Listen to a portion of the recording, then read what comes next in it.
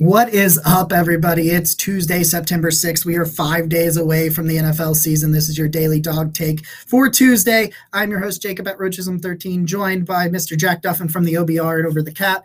I am excited to talk about the Browns roster from top to bottom. Guys, first, real quick from our sponsors, if you guys are looking to get decked out in Browns merch for this weekend, look no further than Homage. I've got the Myles Garrett, Nick Chubb NFL Jam shirt going on here. They got one with both the All-Pro guards that you can check out. They just released the Victory Monday merch, Blitz the League merch. They're dropping here soon. All kinds of really great stuff. If you're watching on Twitter, I'll put it in the comments below. I'll put it in the YouTube description, in the audio description, a link to their Browns collections. You should click on that and check it out. Jack, I talked to you about this kind of as we were leading up to this episode. I just kind of wanted to go over some overall roster construction questions and some things with you, getting ready for Sunday. I talked about this on yesterday's pod as it refers to the wide receiver room. And I know Jake does this a lot on his pods on the OBR Film Breakdown, and he always talks about how he can see why. Like, he's like, oh, I can see why you signed this guy. I don't know if it'll work out, but I can see the traits that you liked and maybe where you thought this would go. I can understand why you thought Schwartz would be good, some things like that.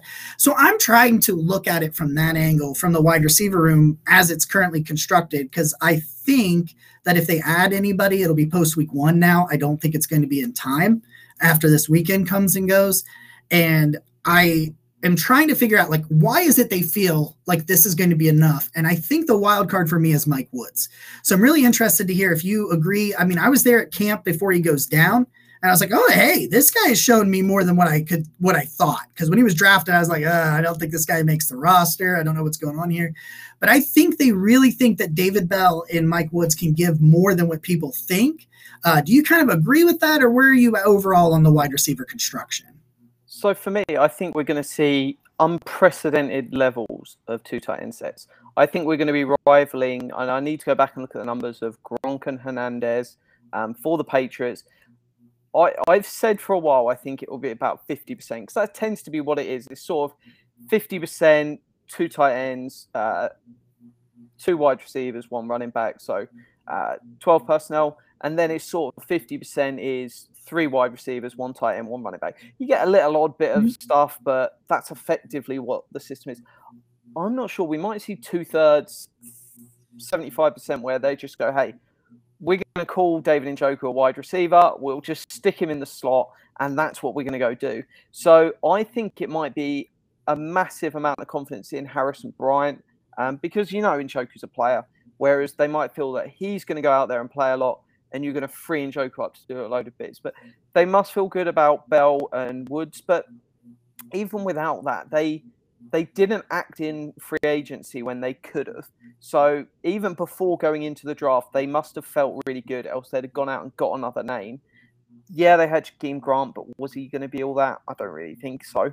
So I think it's got to be David Njoku, who they are absolutely in love with, which is bizarre considering they were feeding the ball more to Hooper than Njoku only a year ago. So that's sort of where my feeling's at. But after week 1, if it's not going well, whether you pick up the phone, get a Darius Slayton trade, but probably more likely it's a Cole Beasley, it's T.Y. Hilton, it's just some free agent to go, hey, we're not going to pay you much, but just come in here.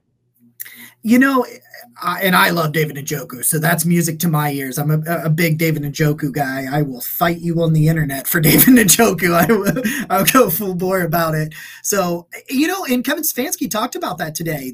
During his press conference, I saw a clip from Fred Greetham where he had said, that, they're going to put a lot on him physically and mentally, and they think that Njoku's ready for it. And I do think that Hooper stuff, I think it was just so bizarre because I just don't know how you justify it. I don't know how you look at that tape and you're just like, you know what? Don't care. Going to keep doing it. See what happens. That to me, that was like kind of just this weird thing with the David Njoku. See, I like that, though, like kind of supplementing it with that. I think maybe even some Kareem Hunt in the slot. I think didn't the Browns have some weird amount of snap counts comparative to the rest of the league where they like motioned the running back into the wide receiver broom or something like that last year? That was like some weird number about that I thought, that's really interesting. Listen, this is a conspiracy theory, and I heard it, and you mentioning bringing in someone like Cole Beasley or T.Y. Hilton that's out there if it doesn't work week 1. Do you think there's any chance? And you're gonna laugh when I bring this up when I mention this. Yes. Do you think there is any chance that Deshaun Watson links up in some way with Odell Beckham during his suspension, and it leads to OBJ signing in November or December as Watson is coming back? Do you think there's any chance that happens? I think it's certainly plausible, but it's going to need the Browns to be in contention. So that's going to rely a lot on Jacoby Brissett and what's going on there. But if they're in contention come the end of the season, and if OBJ wants to go out there and practice with an NFL level quarterback before he signs for anyone, there is one, and that isn't Blake Bortles. That is Deshaun Watson, who he got out and practice with. And then the same on Watson's side. If he wants to go out there and train with wide receivers, OBJ sort of coming healthy near the end of his suspension is a sort of obvious place for him to go. So there is a lot that makes sense. There is more sensible destinations that if he's going to do the slightly end of the year, he can go and sign the team that's definitely going to the playoffs, gives him an extra 1, 2, maybe 3 games of tape that he can show off ready for free agency next year. So while it's unlikely, there is still a lot of things that make sense. And if he can come back and show, actually, I can do this, I just needed a better quarterback, all players have sort of that chip on their shoulder, that sort of, they want to show someone else up that it's their fault. That would be a perfect FU. And it does feel like that based on some of his comments since leaving, that there is some of that in Odell. And I wish he was wrong, but I don't necessarily think that he was wrong when it comes to that. Let's shift a little bit to the defense. We're kind of got to jump around here, these quick hitter podcasts each morning. I want to talk about the defensive tackle room just for a brief moment. I'm looking at it, and I was of the proponent that adding a veteran kind of made sense. I'm actually incredibly intrigued by them switching David Moore to defensive tackle, because I saw an image of him the other day and I was like, oh my God, why wasn't he already a defensive tackle? Like that is a big immovable object. I like what Jordan Elliott showed. I thought in the preseason, I thought I saw a dude that actually looks like a defensive tackle, not an edge rusher playing defensive tackle, which is what it felt like for me for the 2 games. I kind of tend to believe, I don't know what Togiai and Winfrey can give you, but I think those top 2 guys can give you average play. I truly think they could be average. Where are you at overall on that? Do you think they can be average? Do you think it's depth? Do you think it's the whole room? What's the problem there overall with defensive tackles? Yeah, so obviously on David Moore, congrats that he got out of Grambling State 2 years ago and not stuck with Hugh Jackson. Obviously, because I wouldn't wish that on anyone. No. But if we look at the room, so I'm happy with the 2 starters. So Taven Bryant, Jordan Elliott, I'm fine with. It's not sexy, it's not going to be top half of the league, but they'll be okay. And if you want more plugged in there, well, is it coming from the edge room, the cornerback room, in terms of draft picks, in terms of big free agent spending? But there is one dynamic that kind of makes sense, because I don't really want to get rid of any of those 4, because the plan's pretty obvious from the front office. I think it's more or less the same way they've got planned for linebacker. It's spend a little bit of money on one dude, and everyone else is sort of 3rd to 5th round draft picks. And they're just going to keep cycling it through. They'll bring in one every year, and then they'll just keep doing a year through until, ideally, you've got 4 cheap dudes for defensive tackle, and you've got, say, 5 cheap dudes and one guy on a little bit of money for linebackers. So that's kind of what I think the vision is. With defensive tackle, what you can do, though, because there's 9 on the defensive line, the edge room's pretty awesome. The top 3, really, really happy with. You've got 2 studs and you've got Alex Wright. Then you've got this choice between Chase Winovich and Isaiah Thomas. What you could do is move one of them on and bring in a Ndamukong Suh, a Sheldon Richardson. They're the 2 names that make most sense to me. And that way you can improve the defensive tackle room without throwing sort of the numbers off, because they've always had 9 on the defensive line. It's just where you set that up. So I think if you're going to do something, bring in one of those guys. I would let Chase Winovich go and trust in Alex Wright. You've got Rochelle on the practice squad that if you need to elevate someone because of injury or even game day, you could do that. So I think they're in a really, really nice position there to move Winovich off. He's more of a pure pass rusher. And at the end of the day, we're probably not going to be in a position where we're blowing up games and we're relying on the other team that they're only going to be passing the ball. Yeah. There's no chance for a run because we're not 20 points ahead or 14 points ahead. Just the state of where the roster's at and just the reality of where the Browns currently sit. So I think that makes a lot of sense to bring in a Sue, a Richardson, and change Chase Winovich out because I like Rochelle, and that for me is just a nice piece of security. So that's a move I would certainly consider making. And I really enjoy these new practice squad rules with the ability. Is it 4 they can call up each week or 3? It's something like that. I think it's 3, but I'm not sure if it's even limited. I think they can just call players up. It might be 3, it might be 4, but they only have it's 48 that are active, but 9 of them must be 8 of them. 8 of them must be offensive linemen. Pretty sure that's what the rule is. That you allow 47, but if 8 are offensive linemen, you're allowed 48. And the other thing to remember with defensive tackle is the 2 starters are good, as I said, but you expect those guys to play 40, 45. Let's even say 50% of snaps. Let's go fully up. It's 60. So that's 60-60. That's 120% of snaps with 2 defensive tackles. Let's throw in some edges dropping in there, 15%. Happy days, let's say that. So now we've got 135%. That's still 65% that have got to become Togiai and Winfrey.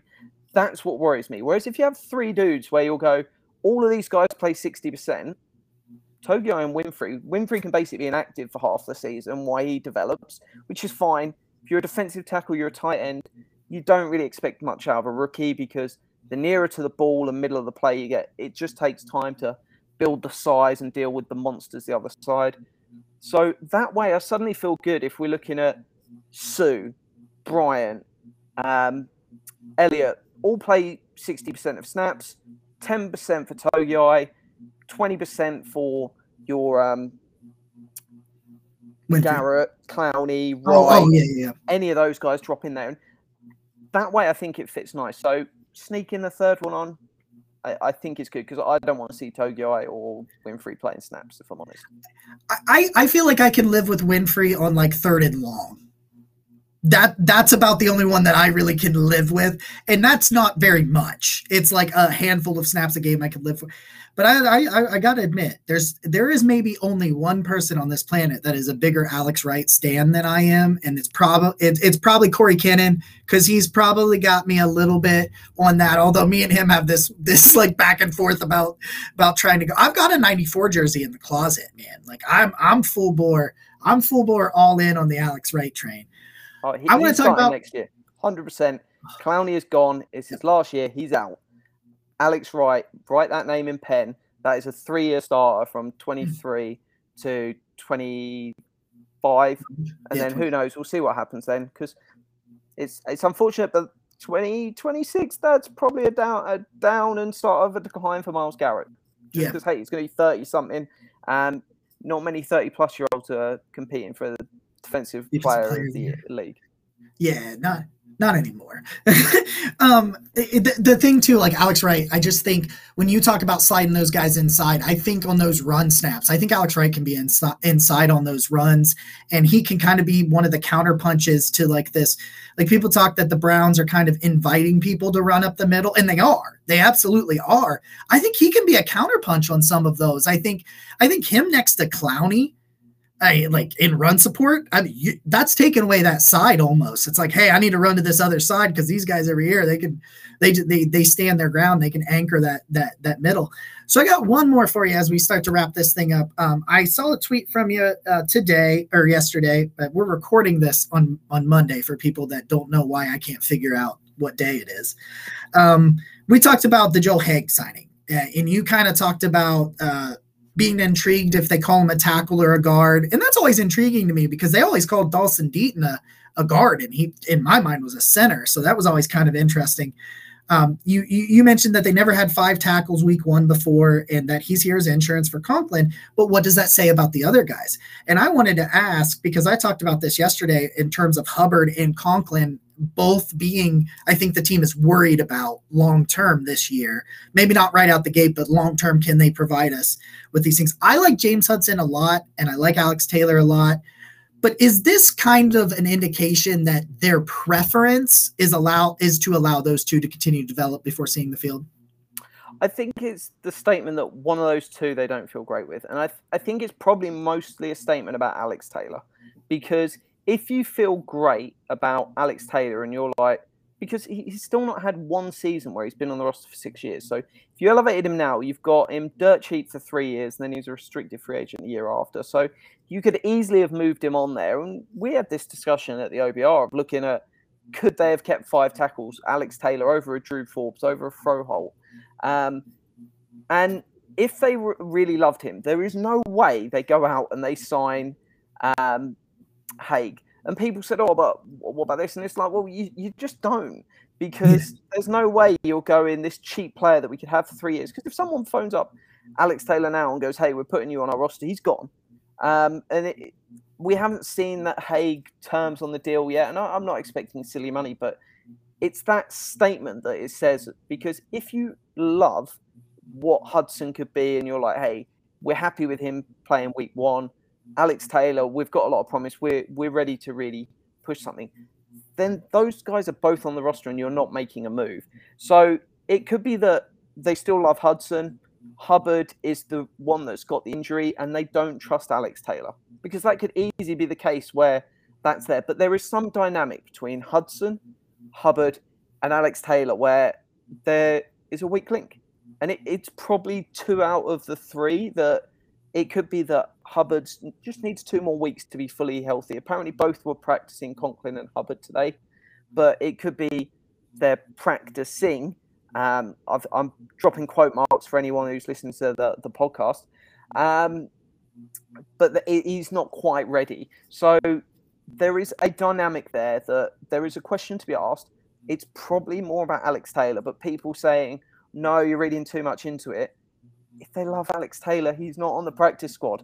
In the same way as if suddenly, say Greedy Williams, there's injury concerns around, and they go out and sign a corner, well, that does speak volumes to AJ Green, to Martin Emerson, that they're not quite ready yet. And that's not necessarily a bad thing. And it would also say, hey, they obviously don't trust Jolly to come in and be the 5th corner right away, which is fair enough. But every move speaks volumes of what they think about different people, because you can't trust anything they say. Remember, Baker's our guy. Josh Rosen's not getting traded. We hear all these things. They've got to say that stuff. Take it all with a pinch of salt and judge the actions. Yeah. All right, Jack, before I let you out of here, man, give me your week 1. Give me a score prediction. I'm going to say Browns 24. It's 20 or 21. Can I have both? Can I have 20 and 0.5? I'm going to say the Panthers somewhere in that 20.5. I think it's one that it's going to be a fun game. There's going to be times where you look at Baker and you say, oh, I wish I still had that guy at quarterback. And then there's other times you're going to be like, oh, thank God we got rid of him. People are like, which side of the Baker roller coaster you see? We've watched Baker long enough. It was never just one or the other. There was times when you were like, he just threw the ball at Minkah Fitzpatrick. And then the next ball he's throwing and it's deep and it's great. And it's so fast and it's going to be interesting. You're not going to see anything sexy from Brissett. It's going to be just move the chains constantly. And that's perfectly fine. Don't get excited and expect 20, 30-yard bombs. Can he just keep passing the ball and we'll slowly move the chains down? And who knows, it might need a K-York kick because we can't move the chains all 80 yards, say. But if we can get 45, 50, we might be able to punt, kick in. I mean, he's bombing them from the other side of the 50, so let's roll it. I love it. I love Cade York. I'm like all aboard the Cade York train.